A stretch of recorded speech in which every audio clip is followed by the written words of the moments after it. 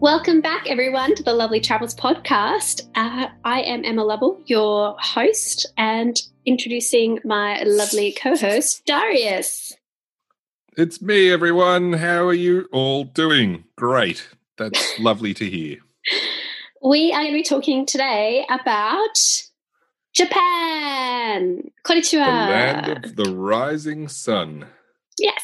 So it's pretty fun because Darius and I both ended up going, well, actually, I went to Japan when I was 2. It was actually the first country outside of Australia I ever went to. I have heaps of memories of it. Not. I'm told it was a wonderful trip. So, it really started my taste for travel. But yeah, we actually both have been there now, but we studied Japanese in year 8 together. Some of us by choice, some of us not. Yeah, I think we've told the story. No, tell it again. It's more fun. It's not fun at all. It just makes me relive my traumatic childhood. I'll tell it. It's really fun. Okay. So in year 7 at our high school, we did French, German, and Japanese. We did, like third of the year in each. And then in year 8, you got to choose the language that you would do.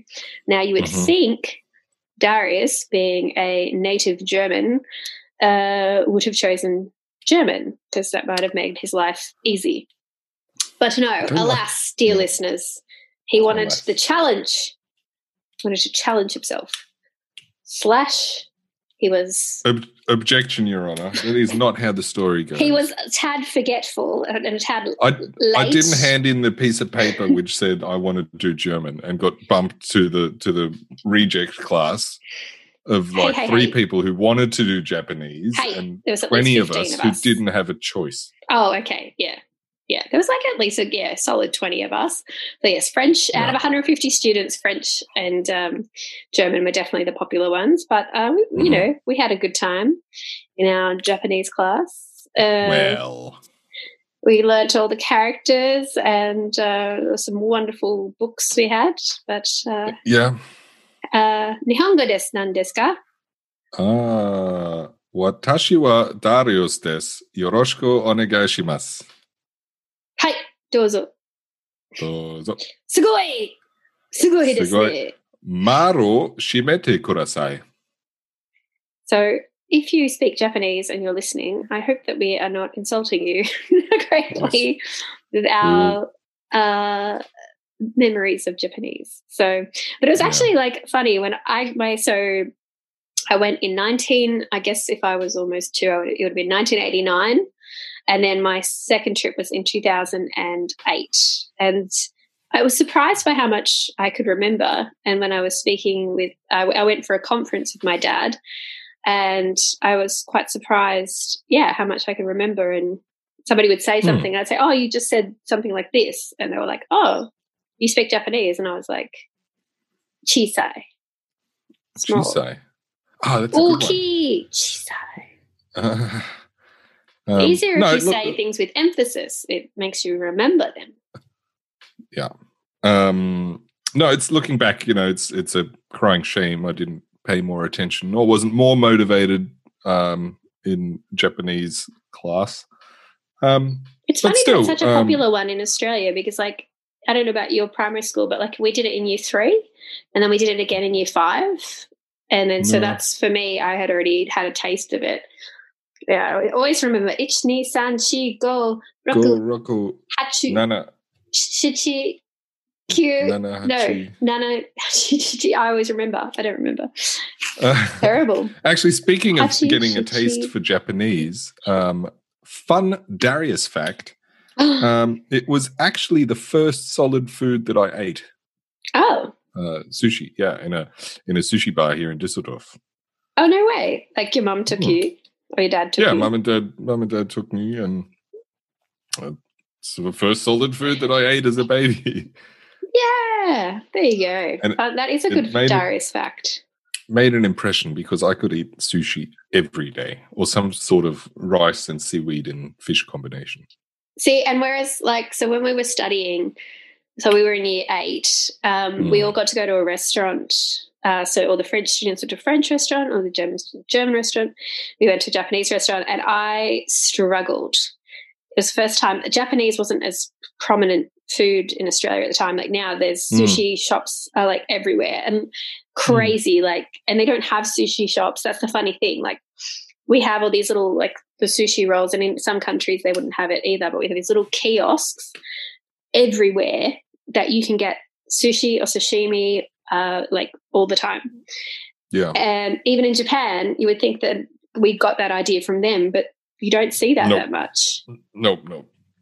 It's really interesting. So, but like my friends from actually, she'll be coming up on our Ibiza Living the Paradise Island Life episode. My friend Anne-Marie, actually, they loved that Japanese food culture in Melbourne, in Australia, that they didn't have in the UK, and all those little sushi kiosks that made them want to learn how to do it and go back and open up a sushi restaurant. Which they planned a sushi like kiosky thing, and they sort of started that, but then they ended up going into like catering with Japanese catering, and then they ended up taking that over to Ibiza, and the rest is history. So yeah, I'm looking forward to that one. Yeah, that really inspired them as well. But yeah, when the first time that I went to that Japanese restaurant, the smell, I think it's the miso, is the soybean that they use. It's such a strong flavor. I couldn't stand the smell of the restaurant. I liked the beef. I had yakitori beef. It was really nice, but the restaurant, I was just like, I can't do it. Yeah. You know, it's funny how Japanese culture is like become so popular around the world, or at least food culture. You know, everywhere you go is pretty much like a sushi train or like some form of Japanese restaurant. Well, sushi train was oh, sorry, you go. No, in Düsseldorf, we're quite lucky because we have quite a big population of Japanese people, and we have like a little Japanese quarter of town around the main train station in Düsseldorf. Lots of great restaurants and supermarkets and stuff. I like it. I like it a lot. Yeah, well, actually, in the Gold Coast, we were the first place in Australia to get sushi trains, and so sushi trains here are massive. The Go Sushi's everywhere. It's just so easy. It's such a great thing. You're just going along, you see a sushi train, you pop in, you grab 3 or 4 plates. You can be in and out in like 10 minutes, and it's delicious, light, just so satisfying. So, but so different. Like, I was just so surprised when I actually went back to Japan that the sushi wasn't like, we were at a conference, so we were served sashimi and sushi in that platter style, and it's certainly in the restaurants and things, but it's not available at like little stalls and kiosks, or like having a whole place dedicated to sushi the way we have it. Yeah, no, I like the like at 7-Eleven and stuff in Japan or Tokyo, but probably the rest of Japan as well. Get like the onigiri, the rice balls wrapped in seaweed and stuff. And I guess sushi, a lot of, if you're having sushi properly, and Japan is a big fan of ceremony and traditions, like it's not really a fast food, right? It's to be celebrated. Like, so maybe it doesn't really fit with quickly having some sushi, because you're probably meant to sit down and have it made for you specially. Yeah. So we kind of ruined that. But I don't know about you, but I loved in Japan that every restaurant, my dad really remembered this like fondly and loved it when we went back, that all the restaurants, or a lot of the restaurants, have in the front window all the food of the menu made out of plasticine molds. Yeah. So it's like, what do you want to eat? It's like, literally, we've made it out of, and I think they actually are full shops dedicated to those little like little egg model and a little noodle model and a little piece of sort of rasher of bacon model, and the waffle shop has the ice cream and the banana, and like it just like literally can go up and go, I want that, and it will come out and you'll be like, well, cool, that's what I'm having. Failing that, like a lot of the ramen places that I went to in Tokyo, because I pretty much went there to eat ramen, was they have like vending machines with pictures on it, so like even though nobody speaks English in the shop, you can still get fed because all your main interaction is with a machine. Yeah. Oh, and the vending machines were spectacular. I remember going down the hallways and just, like you would I've read that every 12 meters there's a vending machine in Tokyo. That's pretty impressive. You can have one. I'm not sure. But the vending machines are very, eclectic, so you're like, I need an iced coffee. I'd like an energy drink, but I would also like a pair of underwear and a razor. And a razor and perhaps a watermelon. Yeah. All in one, because that's the things you might need in your hotel corridor. I really enjoyed that. But I must say that in Tokyo I was a bit naughty, and we were at the conference, but we were there for 5 days. I think 3 out of the 5 nights we ended up at TGI Fridays. Oh, no. But it was awesome because it was like Japanese TGI Fridays, and like all the staff were like over the top kind of anime dressed. Yeah. Like they had like all the buttons and all the crazy hair and all that sort of stuff. And I remember walking past it. Yeah, sorry. One night we pretended it was my dad's birthday, and then we got like the free Sunday, and they sang to us. We were just regulars in there, and I was just like, we are the worst tourist people, but like we had a lot of other traditional culture at the conference. I promise that we went out to TGI Fridays, and it was fun. Oh, but Tokyo is such an amazing city. I had so much fun there. I can't wait to go back. Yeah, it's impressive. Like, there's so much to do. Being the largest metropolitan region in the world, it's mental. One. 36 million people. Did you get to the Shibuya crossing? Of course. So the Shibuya crossing is that famous crossing that everybody's seen, like basically sort of that iconic picture of Tokyo where the road is clear, it goes clear for a second, and then all the people come. And then it goes clear for a second, and then the cars go. But it's like this massive, like 6-way intersection, and there's all these big billboards, like digitized billboards, neon signs and stuff. And so it's just like it's sort of very quintessential city scene. And you literally go there. Like we got the train there, crossed the road a couple of times, took some photos and left. Like we didn't want to do anything in Shibuya. We just wanted to like cross the road. Yeah, it's a very sort of like downtown sort of working office area. Like it's not particularly nice, but it has that iconic crossing. Some good ramen spots as well. Can't remember the names. Gee, just ramen tour of Tokyo. Yeah. I probably ate I was there a week. I probably ate 10, 12 bowls of ramen. That's impressive. Yeah. So that's a lot of ramen, but it's very tasty. Back I was going to say something about sushi before. When I was in Tokyo, I went to the fish markets, the Tsujuki fish markets, and they have this thing where you can, if you get there early enough, you can watch the tuna auction. I had heard about the fish market, yeah. Yeah, and the like tuna 4:30 though, something silly. Yeah, it's really early, which is like an experience in its own, like getting the first sort of train in Tokyo, the first subway, pretty much by yourself, and everything's dark and everything's quiet. And you get there and it's like this industrial area where the fish market is. And then you somehow manage to get into the tuna auction, and then it only takes 30 minutes, and they sell millions of dollars worth of tuna. And then I went for breakfast there's a lot of restaurants tacked onto the fish market, and had probably the best bowl of shirashi I ever had, which is sushi rice with the fish on top. I was going to say, what is that? Yeah. Famous favorite way to eat it. And that was just amazing. The freshest fish you can probably get. And it was breakfast. It was 6 o'clock in the morning eating shirashi for breakfast in Tokyo. It was quite an experience. That is very cool. Yeah, I had been told about that, and I did not wake up early. I was they're like, do you want to come? And I was like, no, I really don't. Thank you. I did it twice because the first day I went, it wasn't open. Oh, no. That's the worst. I got a very early start that day for no good reason at all. I hope you had a nap. I can't remember. So much to do, so much to see. Who were you there with? My girlfriend at the time. Ah. Was that on a way back or did you just go from here for a... No.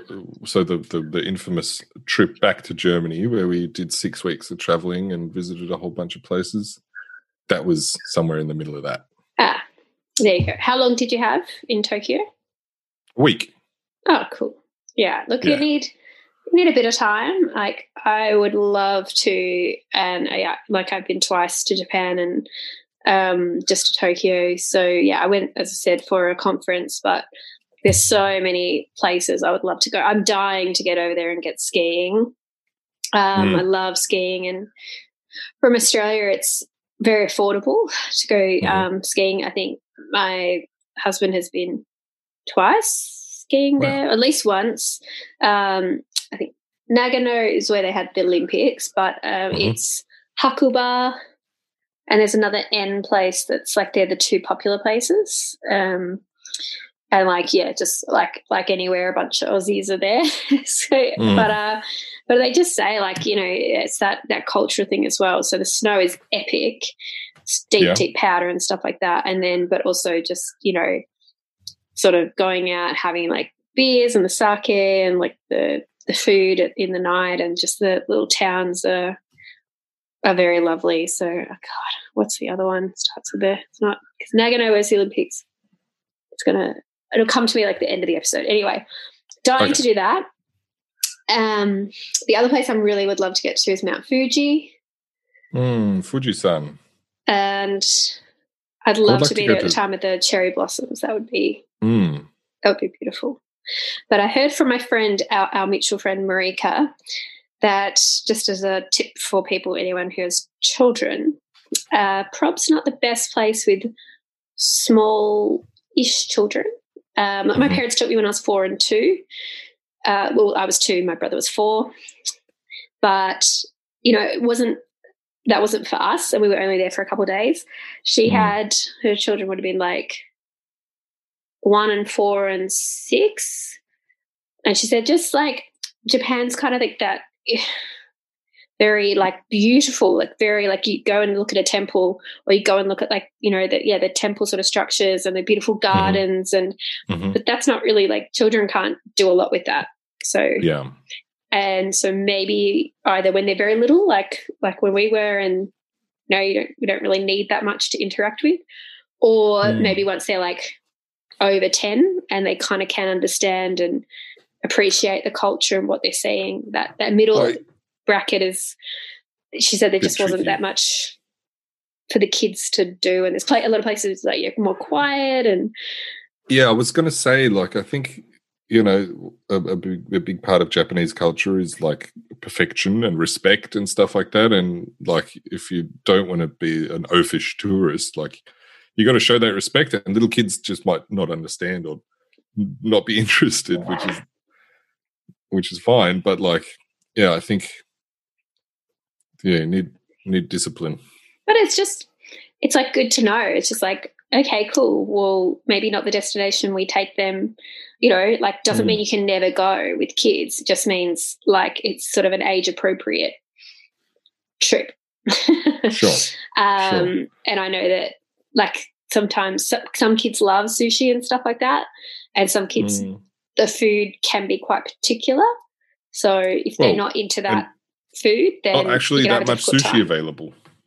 Yeah. So if they like, if they don't like rice and noodles and kind of like thin cuts of beef and thinly flavored meats and stuff, like, you need to evaluate your food. Parenting choices. Beautiful food, but I think if you've got a little fussy eater, you're going to have a bit of a trouble. Anyway, neither of us have kids, so it doesn't matter. We'll go back. No. But just so we have covering the broad range of listeners that we have.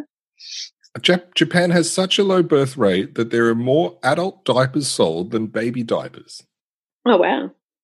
Yeah. So maybe they just don't have like a children-focused infrastructure because there's just no demand. Well, there definitely is that, like, that sort of, and I will, we do plan to we'll be talking to someone from Japan on this episode.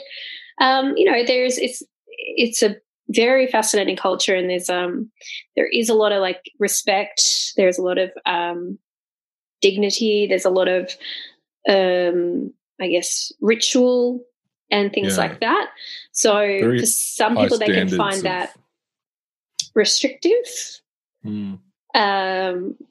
But I mean, there's things that work amazingly in Japan because of that, like very efficient, very technologically advanced. They are respectful. Take a lot of pride in their work. It doesn't matter what it is. Like they're from like someone who I guess empties garbage bins to someone who builds computers. There's this really high level of pride in your work and getting perfect at what you do. Like, it's pretty impressive.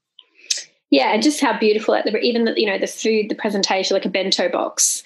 And if there's been this big sweeping around the world of Marie Kondo. I'm a Marie Kondo convert myself, and the KonMari method, which is like the folding and everything has a place and having a tidy home, and that they do this cleaning, and they're like, you can't clean if it's not tidy, and so you have to do this proper cleaning, and it's part of the culture. Like everybody at this like certain time of year does this deep cleaning of the house. And so, this preciseness, and she said like the bento box is like the perfect example of the Japanese culture, how you have this box of 4 and you have these little foods that each fits in, and it's so beautifully presented, and each thing has its little place. It's, even that the way it comes to you, it's so well designed, and the way the dress, like the kimono, like it's like a gift, like it's like a beautiful gift wrapped thing, and you just find that when you're there, things are presented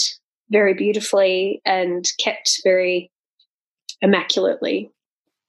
Yeah, and that's very admirable to the Western world. It's quite funny that we get on so well, Australians and Japanese, because we're quite opposite in our cultures, and maybe that's opposites. Why. That's right. Like, we're very laid back, very relaxed, don't really care about rules, and just do what you want. You can go over there, that's fine.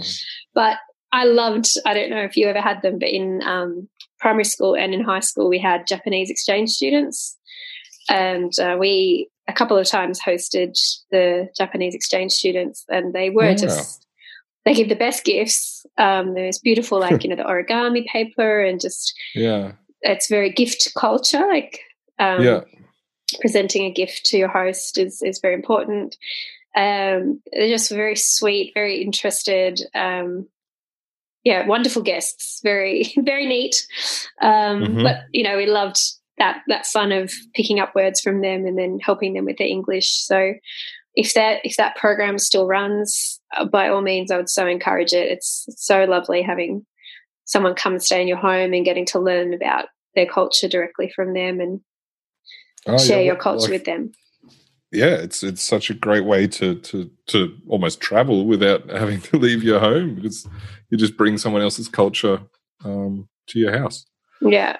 So played dressing up in kimonos, played gifting, and I think they a couple of times they cooked for us and things like that, and it was really fun. I have very fond memories.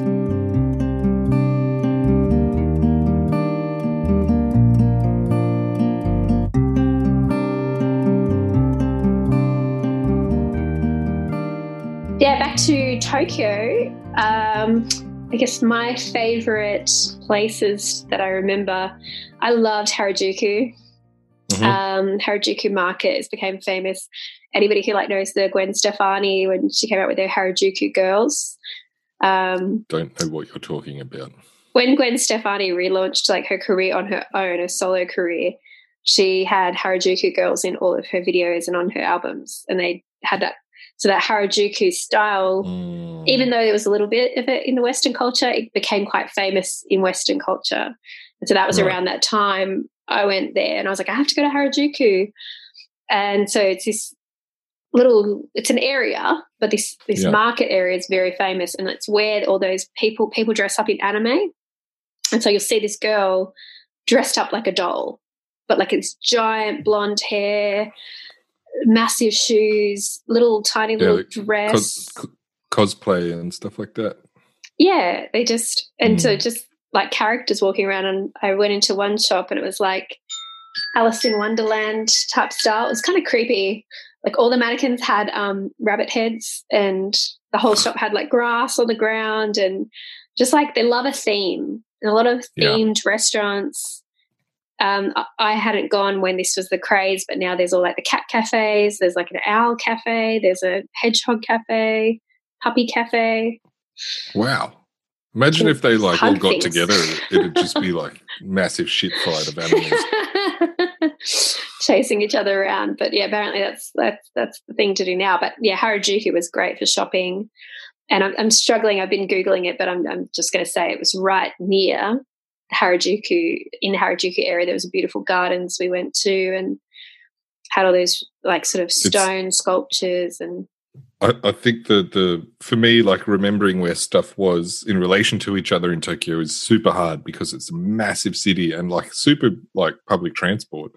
You get on, it takes you somewhere at 1,000 miles an hour, and then you're like, this must be just like 2 stops, but you might be on the other side of town. Like, yeah, and it's very like you if you know where you want to go, you find it on the subway map or the metro map. And like, super easy to get there. We found using the train really easy. But yeah, like you say, I think a lot of the stops look familiar too. So you'd sort of come out and you'd be like, the sign says I'm in the right place. So yeah, I guess we're here. And so, yeah.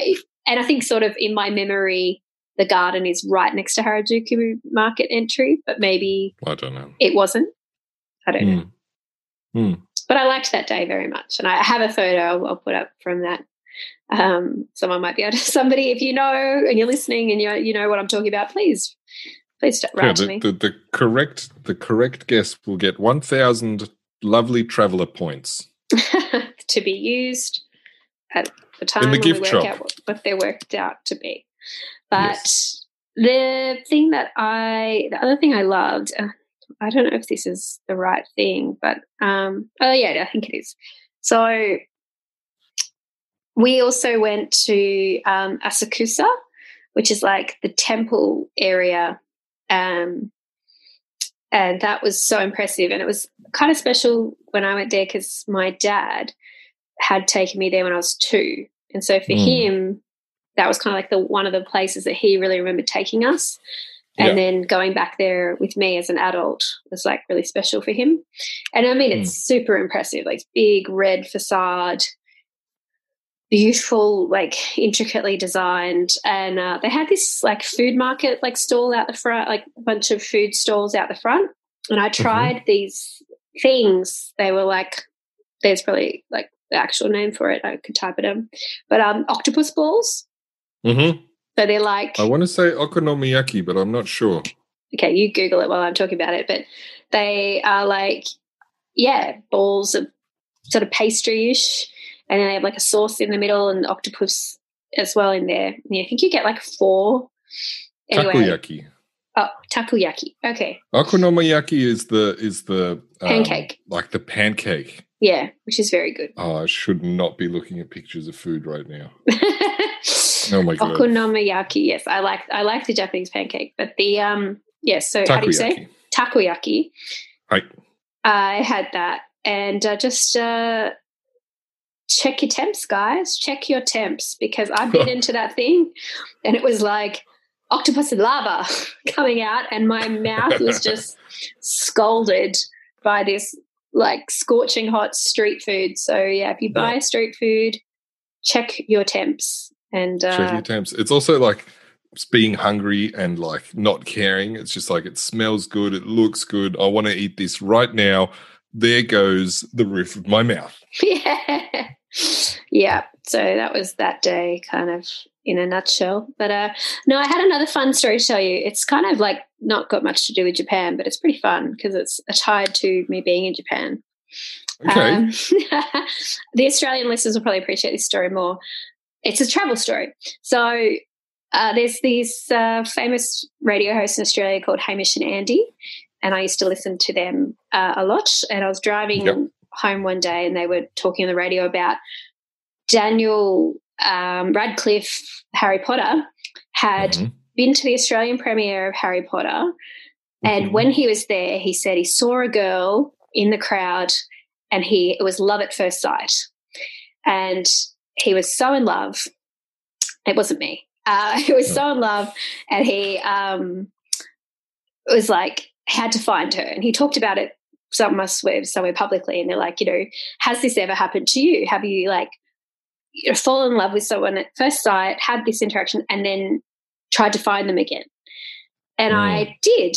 I had a story. So I rang up and told my story, which was that I was in London in 2006, living in London, and I went to the famous Walkabout pub, and I was there with some mates, and me and this guy was like just staring at me the whole time, just like not creepy way, like just like. Did you have food on your face?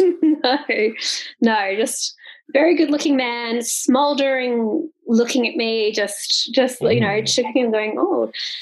And so I was like, I've got to see what's happening, So finally I go over, I'm like, you're looking at me sort of thing. And he's like, yeah. And we had a bit of a chat and sort of liked each other or whatever. And then he had to go. So I got his number. I was like, yeah, we'll talk. So, I just found this guy and then went back to the table and went to write him a message, and I hadn't saved the number properly. No. So I lost the number. So I ran out into the street looking both ways.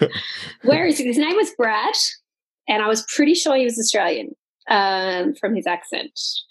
So if there's any Brad from Australia listening. I was still looking. I'm married now and I love my husband very much, but I'm still looking one day.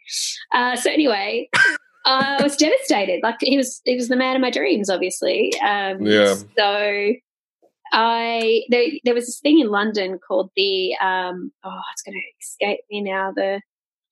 It sounds like a bomb. It sounds like a TNT, the TNT magazine. TNT, like It was the TNT magazine, but on the last page they had like community shout outs. So I wrote into the TNT magazine and I wrote, this is Emma. We met at a walkabout in Shepherd's Bush. We had a real moment. I'm going to be back there on Sunday. You should, come and be there and I'll see you again. Yeah. So anyway, put it in the magazine and hope for the best. But they put it in the wrong week. So I was there and then didn't come. And then they put in the shout out the week after and then I couldn't be there. So maybe he went. Maybe he went looking for me. Brad. So anyway, I told Hamish and Andy this story. They loved it. They spent the next hour of the show saying, if your name is Brad and you were in the UK in 2006, call now. And guys were calling in, or do you know a Brad who was there?